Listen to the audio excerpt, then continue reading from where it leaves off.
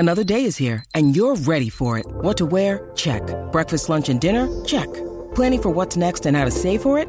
That's where Bank of America can help. For your financial to-dos, Bank of America has experts ready to help get you closer to your goals. Get started at one of our local financial centers or 24/7 in our mobile banking app. Find a location near you at bankofamerica.com/talktous. What would you like the power to do? Mobile banking requires downloading the app and is only available for select devices. Message and data rates may apply. Bank of America N.A., member FDIC. When you need mealtime inspiration, it's worth shopping Kroger, where you'll find over 30,000 mouth-watering choices that excite your inner foodie. And no matter what tasty choice you make, you'll enjoy our everyday low prices, plus extra ways to save, like digital coupons worth over $600 each week. You can also save up to $1 off per gallon at the pump with fuel points. More savings and more inspiring flavors make shopping Kroger worth it every time. Kroger, fresh for everyone. Fuel restrictions apply. With threats to our nation waiting around every corner, adaptability is more important than ever. When conditions change without notice, quick strategic thinking is crucial. And with obstacles consistently impending, determination is essential in overcoming them. It's this willingness, decisiveness, and resilience that sets Marines apart. With our fighting spirit, we don't just fight battles, we win them. Marines are the constant our nation counts on to fight the unknown. And through adaptable problem solving, we do just that. Learn more at marines.com. Hello and welcome to The Paddock and the Pavilion with Stephen Wallace. In each show, Stephen will interview someone connected to the world of horse racing or cricket. Hello everyone. In episode 3 of my series What Was It Like To, I spoke to two-time Derby-winning jockey Joseph O'Brien. Joseph first won the race on Camelot in 2012.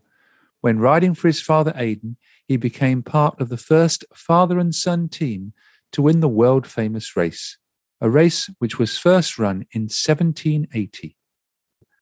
What was it like to win the Derby?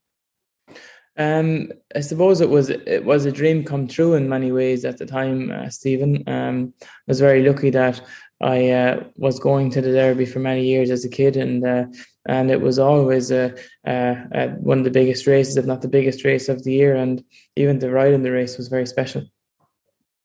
So you dreamt of winning the race as a youngster. When did you first watch the Derby? But I'm not sure, to be honest. I would say the first time I watched the Derby, probably one of my earlier memories, obviously, is Galileo winning the race.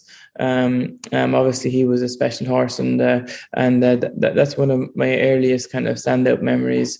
But of course, it's an incredibly hard race to win, and there was plenty of days where things were hoped that you might win the race, and you can come close, but not quite get the money. I thought you might say Galileo because you were 8 years old when he won the race. Yeah. So that's kind of the first. I think kind of earliest memories that I have of the race. And listen, he was a special horse, and I remember how big an occasion that was. We're going to talk about your 2 wins, but did winning the Derby change your life? God, I guess it probably did because he managed to win the race. But in many ways, it was just a very special occasion, and even to go and ride and for anyone to even to attend that day's racing, to see the track and the atmosphere on the day, I really believe that there's very few race meetings or race days that come close to it. You first rode in the Derby in 2011 when you came fourth on Memphis, Tennessee. Did that prepare you for the following year when you lined up as the odds-on favourite on Camelot? Yeah, definitely. It definitely did. I learned a lot about the track and like I say, about the atmosphere. And that was an amazing experience for Memphis, Tennessee to run so well. He was an outsider on the day, and it was a very special day. Yeah, you came a close fourth behind Paul Moir, didn't you? Yeah, he ran really well. I think he was only beaten 2 or 3 lengths. So yeah, it was a special day also. And the night before Camelot's Derby, how did you sleep as a young 19-year-old? Yeah, I'm lucky enough that I'm a good sleeper, and generally what's happening the day before, the day previous, or the day after that, I'm able to block it out and get sleep.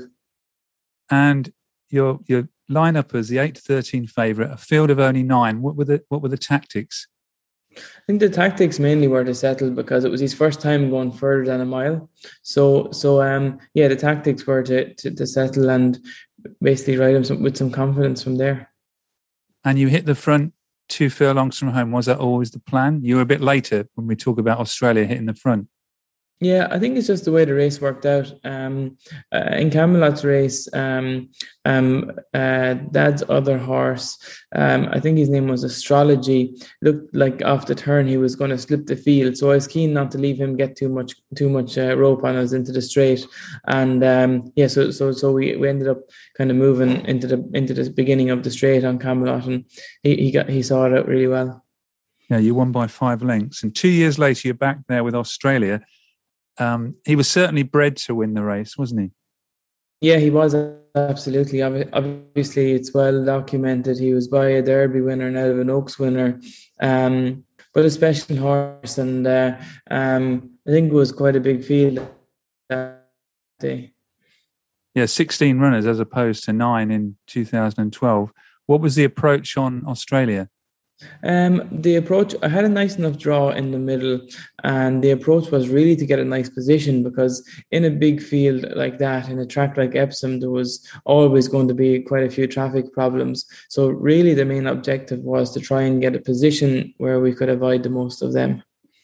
Well, you took the lead with a furlong to go and won by 1 1/4 lengths. And you said afterwards, I read, horses don't come any easier to ride than this one. Yeah, he was very laid back, very cool customer, and really could place him anywhere you wanted in a race. So he was a dream to ride. And how do those two winners, Camelot and Australia, compare? Yeah, there were 2 different types, to be fair. Although both incredibly talented, Australia was a very cool, very chilled out horse, whereas Camelot always had, a nervous energy and was always ready for the race, and he was always one that we kept relaxed. So 2 very talented horses that I was very lucky to be associated with, but different types insofar as their mentality. And watching the races again, did Australia handle the course a bit better than Camelot? I think they both handled it really well, to be honest. Camelot cruised into the race down the outside. So I think, you don't win the Derby and not handle the track really, And you've heard that, you said there how difficult it is for a horse, but how tough is it for a jockey to ride in the Derby? Yeah, it is tough. It's important that you have the horse balance, and I suppose as much as anything, having a good horse is really what it comes down to. And then you have to be able to work out your tactics and ride your race from there. But it's certainly not an easy track to ride, and I think anyone will tell you that. And is position in the race key? Well, I suppose position in regard to how fast they're going is key. So yeah, you need a horse that will settle, but you also need a horse with some speed that will be able to get a nice position and hold his position. And then you need to stay, because it's a long way up there. So, it's said that it's the ultimate test of a thoroughbred, and I think it really is. Well, you certainly had an excellent record in the race. Along with the 2 wins, you had 2 fourths and a 6.